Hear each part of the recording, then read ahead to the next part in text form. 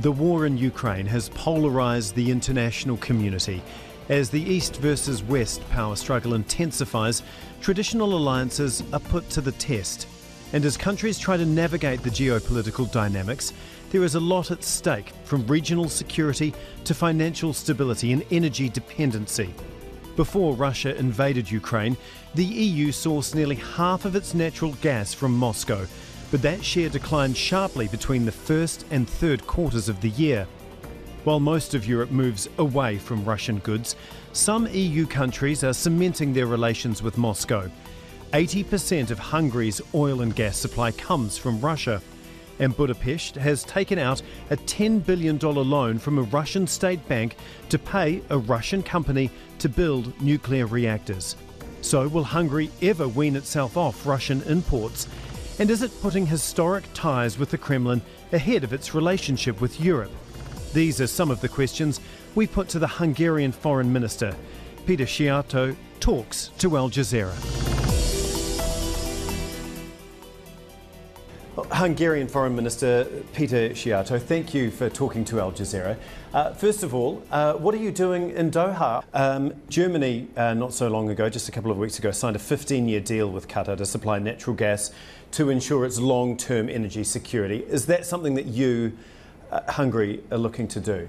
I'm meeting my colleague, the Foreign Minister, Deputy Prime Minister, and then the Minister of Energy. And with the both colleagues, I have very important talks about the bilateral relationship on economic, financial, and energy side, of course. I was very happy when I learned about this agreement between Germany and Qatar, because I do hope that such kind of forms of practical cooperation will help to put the Qatar-Europe cooperation on a more pragmatic basis.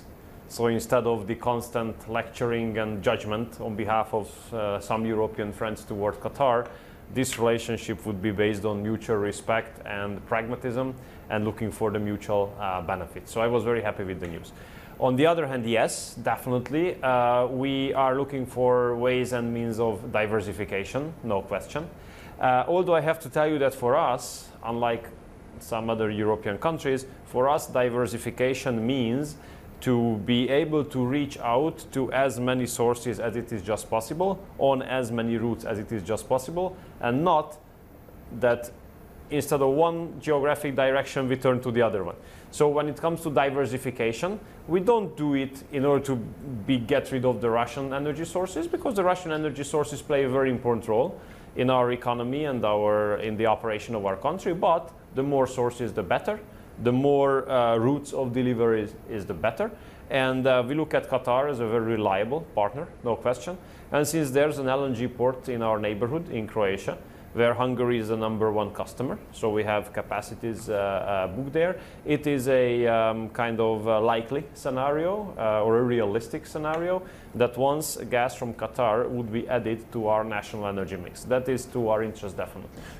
Is that something that we can expect to be announced in the near future? Well, I hope. I mean, today, of course, we have to lay down the political basis for this cooperation, but then the contract, the agreement should be made on a corporate basis between the two companies, Qatar Energy and our electricity company, who is responsible for purchasing and distributing gas. So if the political foundations are there, then it definitely depends only on the corporate level. How important is it for Hungary to diversify its energy, where it gets its energy from? I mean, at the moment you're getting 80% of your energy needs from Russia. Yeah. I mean, how important is it to try and wean yourself off Russian oil and gas? I mean, look, there are figures which describe the situation, I think, very thoroughly.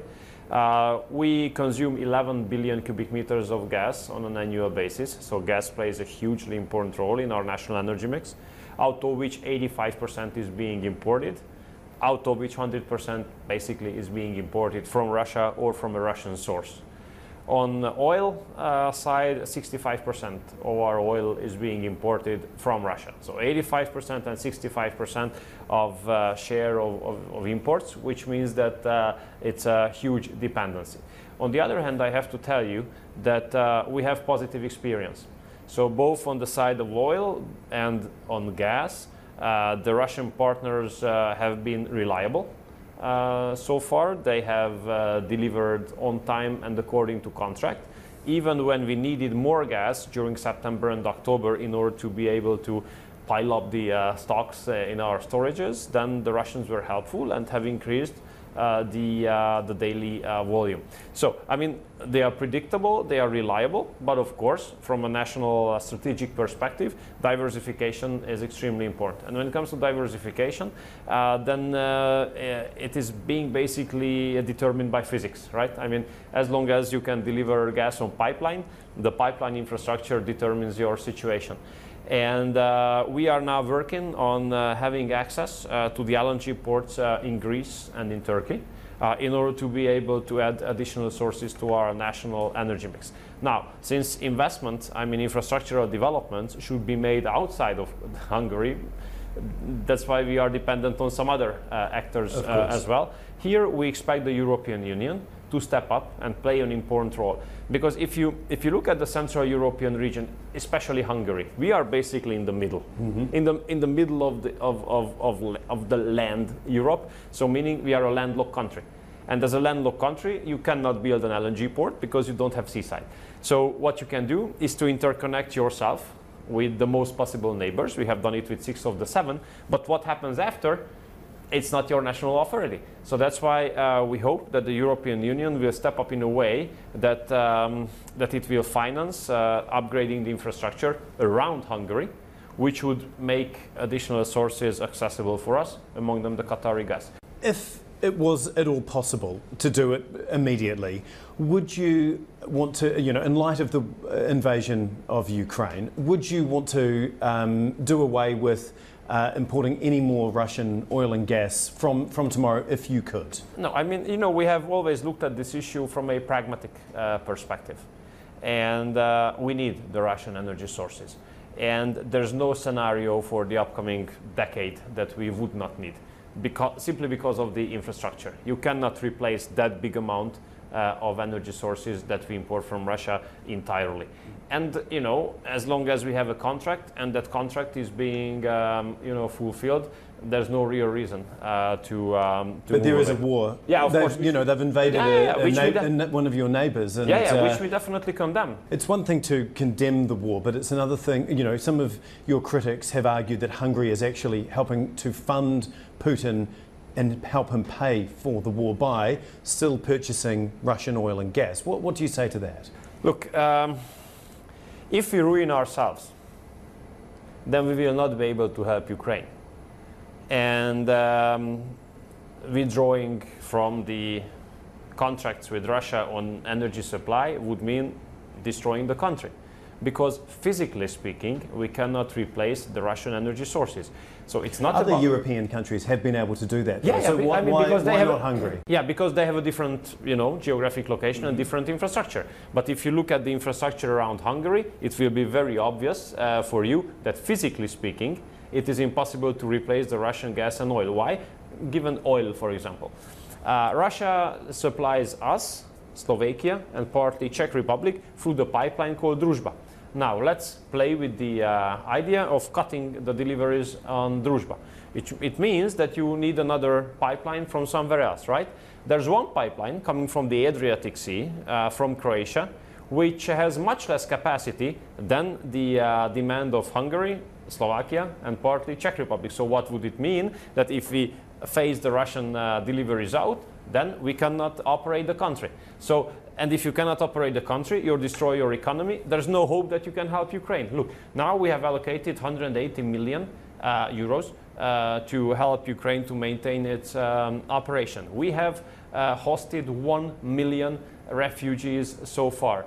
We have offered 1,000 scholarships for young students from Ukraine. There are 1,225 schools in Hungary which have already enrolled Ukrainian refugees. So my question is how we could afford that if we couldn't operate the country. So you have to think rationally in this regard, while definitely condemning the war, but putting into consideration that if you ruin yourself, you cannot help. You've said previously that you don't believe the EU and the West's sanctions against Russia are working. Why do you think that? And also, what's the alternative? Look, I think we should bring back the debate to a basis of reality and common sense and look at the facts. After the war had broken out, we discussed the first package of sanctions at the end of February, beginning of March. And I remember the debate that time. The argumentation used by the European Commission and the expectations attached to the sanctions was that those will help to bring Russia on its knees, economically speaking, which will force Russia to stop the war. So the sanctions would help us to stop the war as soon as possible. Now, more than 9 months, right? 9 months, more than 9 months have gone. We have applied 8 packages of sanctions. Now the 9th is coming up, and the war is more brutal than ever. And the negative impact of the sanctions are bigger on us, ourselves in Europe, than on Russia. Now, why would you continue a policy which is more painful to you yourself compared to those against whom you wanted to implement them? Just speaking on the language of numbers regarding Hungary. Last year, on a national level, we had to pay 7 billion euros for imported energy. 7 billion euros. Now this year we have to pay somewhere between 17 and 19 billion euros. And if everything continues as it looks like, next year our dues will reach 29 billion euros. So from 7 through 17 to 29 billion, this is the impact. And once again, if we ruin ourselves, if we lose the chance to keep our economies on a growing path, then my question is, who will finance the reconstruction of Ukraine? Who will finance the Ukrainian state to be operational? So what's the alternative, though? If sanctions aren't working, I mean, you can condemn the war, but you've got to take other steps, surely. Look, if we look back to history, then we see that all wars have ended up by negotiations. So I think what is very important, and I'm happy that partly the German Chancellor and the French President is kind of on board in this regard, that we do have to talk to the Russians about finishing the war. And I'm happy that both Chancellor Scholz and President Macron are doing that from time to time. Because if we cut all the lines of communication, then we basically give up the hope for peace. There will be no peace unless there are discussions. So I think discussion should be taken seriously, should be continuously made. Because if you look back, after the Crimea issue, the Minsk agreements have been established, and at least they have helped to avoid the escalation, right? Now, unfortunately, there's no Minsk process anymore, but there's a war. So I think that we should talk to the Russians very seriously. Now, I understand that Russians rather think that US should be around the table as well. I agree. I definitely do agree. So I do think that the Americans should be involved here in order to come to an agreement which would bring the war to an end. Look, I'm living in Hungary. I and we Hungarians have been faced with the really terrible, let's say, situations. 1 million refugees arriving, 90% those are torn apart families without fathers. So the mothers are bringing the children, sometimes the grandparents, you know. And it's heartbreaking to see that. Winter is coming. If there's no electricity in a country, if there's no proper heating system operational in a country, you can imagine the scope or the extent of the humanitarian catastrophe in this regard. So I think we Europeans, and the Americans as well, should concentrate on bringing this war to its end. Now, we are a small landlocked country in Central Europe, as I told you, so we have a limited leverage in this regard, to say the maximum. So I think that the big and strong countries should bear the flag here. I also want to talk about Finland and Sweden, and Sure. you know, they have made it very clear that they want to join NATO as soon as possible. There's only 2 countries, Hungary and Turkey, that are holding out on them being able to do so. Why is Hungary holding out on allowing Finland and Sweden to join NATO? Look, our situation is very clear here. We have nothing against them joining NATO. There's no serious political force in Hungary which would be against them joining our... Why has it taken so long? I've discussed with them just recently on the margins of the Bucharest NATO Foreign Ministry, and I told them that they should not be, let's say, afraid. They should be relaxed, because it will not depend on us, not even for one day, for them to become NATO members. What is happening is the following. I myself, of course on behalf of the government, has submitted the draft to the Parliament already in summer to deal with the ratification process. It would have been the case if Brussels, I mean European Commission, had not required us to put forward 17 pieces of legislation quickly in order to address the expectations of the European Commission. You're talking about the corruption, yeah? When it comes to the European funds, right? Yes. So we have done it, and I told very clearly to my colleagues that now the Parliament made a clear decision to deal with that. We finished with that. The session is over. The next year's session will start in 15th of February, and on the first session it's going to be on the agenda. And I think they have accepted that. The Hungarian opposition parties have called the delay incomprehensible and unjustified.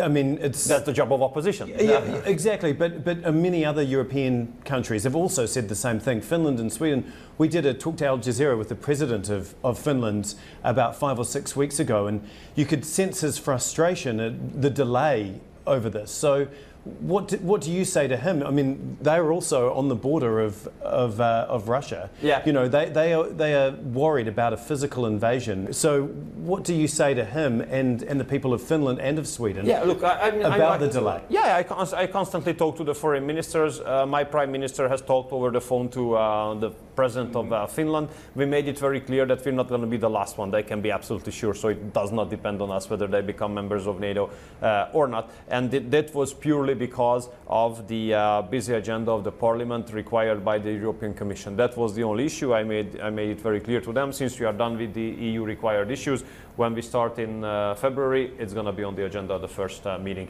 And so you can pledge that today. You can pledge today that it will be on the agenda when Parliament starts. I already made a pledge to them when we met in Bucharest. And what is even more important than my pledge, my Prime Minister made it very clear to the other Central European partners very recently when they met. You know, we have a formation which is called the V4. That's Slovakia, Czech Republic, Poland, and Hungary. A very important alliance. Just going back to, you mentioned negotiations and the US. I mean, how do you see these two sides coming together, or the three sides really, the US, Russia and Ukraine? Can you really see all three of them sitting down around a table in the near future? Maybe it's a dream currently, or an illusion. But I think if you don't give a chance to that, then we're going to be on the wrong side of the history. So, you know, I mean, what needs to happen for that to begin? Look, I think they should give up their willingness to stick to protocol, to show strength, whatever. Who's they? Who are you talking about? I mean all of them. All three of them? Yeah, sure. They should sit at the table. And you know, I don't want to be a judge there, but what I know is that it's bad for the people. Thousands of people are dying. Tens or hundreds of thousands of people are freezing. Millions are fleeing. So I mean, come on, it's time to finish this.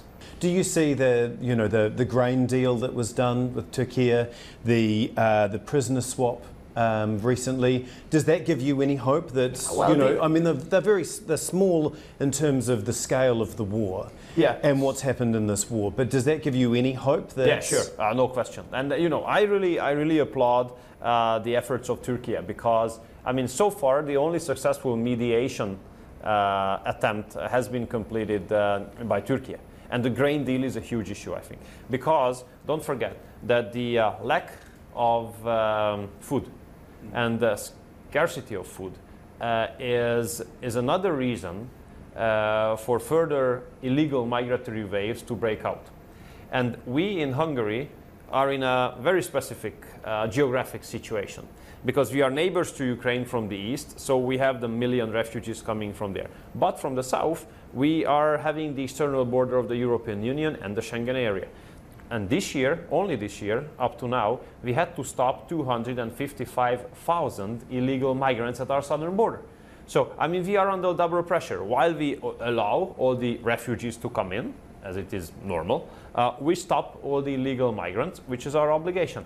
So we have spent 1.6 billion euros already to protect the border of ours, which is a European obligation. Although I have to tell you that the European Union reimbursed only 1.2% of our costs, but I mean, anyhow, we protect the border. That's not a question. But I mean, that border of ours is under siege because the migrants and especially the traffickers are using guns, weapons, on our policemen. So it's a totally new dimension of aggression and violence which takes place at our southern border. And if those regions of the world which are kind of easier to be destabilized don't get enough food, then these migratory waves will be even tougher. Just on, I mean, there's been a lot made of the way that Hungary deals with the Ukrainian refugees as opposed to others who are coming through your southern border. Can you explain why you treat them differently, why you throw your arms open and welcome the Ukrainian refugees while spending $1.2 billion, was it, on defending $1.6 billion on defending your southern border? It's very simple. International law speaks very clearly. If you are forced to leave your home, if you have to escape, then you are entitled to stay on the territory of the first safe country. You must be allowed to enter the first territory of first safe country, and you must be allowed to stay there. For Ukrainians, we are the first safe country because we are neighbors. But for those who are coming from the south, they had to cross at least 6, 7, 8, 10 safe countries, and they have no right to violate the border between two peaceful countries. So international law does not entitle anyone to pick a country where he or she would like to live, and in order to get there, you just violate the borders. And that happens. So, I mean, Serbia is a peaceful and safe country. There can be no explanation and no reason and no excuse for anyone to violate that border between Serbia and Hungary. That's a very simple reason. Okay. 1 million refugees have come from Ukraine. Yeah. You've spoken about what Hungary is doing to help them and support them. What happens when the war is over? It's obviously costing your country a lot of money to care for them. Are you going to keep caring for them? Are they going to be able to stay there for, and set up their lives there in the long term? We have a very clear position on that. They can stay as long as they want, regardless whether the war is over or not. So as long as they want, they can stay there. They have equal access to healthcare and to the labor market and to education equally to the Hungarian citizens. So we even give incentive to the employers to employ refugees. And as I told you, more than 1,200 schools have already enrolled the Ukrainian refugee kids and students. Okay, just finally, obviously we're heading into the depths of winter in Europe. How do you see the next 3 or 4 months playing out in terms of the war?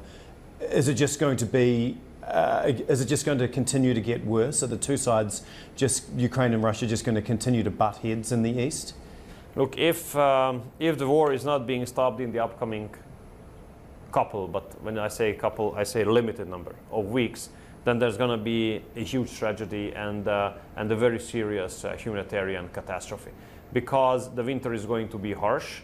It's not like here, of course. And if you don't have electricity, you don't have heating during a harsh winter, you can imagine the outcome. And we should not wait for that. So I mean, the war has to be stopped. And when it comes to Europe and when it comes to winter, this winter is going to be kind of okay from the perspective of energy supply in Europe. But the real challenge will be the next winter. And I tell you why. Because by spring, when we will have to start to rebuild our stocks in the gas storages, there will be no Russian gas at disposal, with some exceptions, for example, Hungary, but generally speaking, Europe, there will be no real big quantity of Russian gas. And just knowing the figures that Europe used to consume 170 billion cubic meters of Russian gas, and having known the volume of alternative sources and especially the incoming capacities to Europe, there's not a balanced situation there. So I don't know how it's going to take place. Experts warn on that as well. Of course, stopping the war would help there as well, of course. So I could list you thousands of reasons why the war should be stopped. Yeah. I mean, you're painting a pretty grim picture. Do you hold out any hope that things are going to get better, or are they going to get much, much worse over the next 12 months or so? No, sure. I mean, we have to keep the hope alive. Otherwise, I mean, if we give up the hope, then it's over. So we have to maintain the hope, and that's why I hope it's encouraging when I listen to the news and hear that American and Russian intelligence leaders talk to each other, meet on a regular basis. That's a good basis and a good start. But what I think is that the political leaders of them should talk to each other, and if they don't do it, then it's going to be really bad. Of course. Peter Szijjarto, Foreign Minister of Hungary, thank you so much for talking to Al Jazeera. Thank you. I appreciate the opportunity.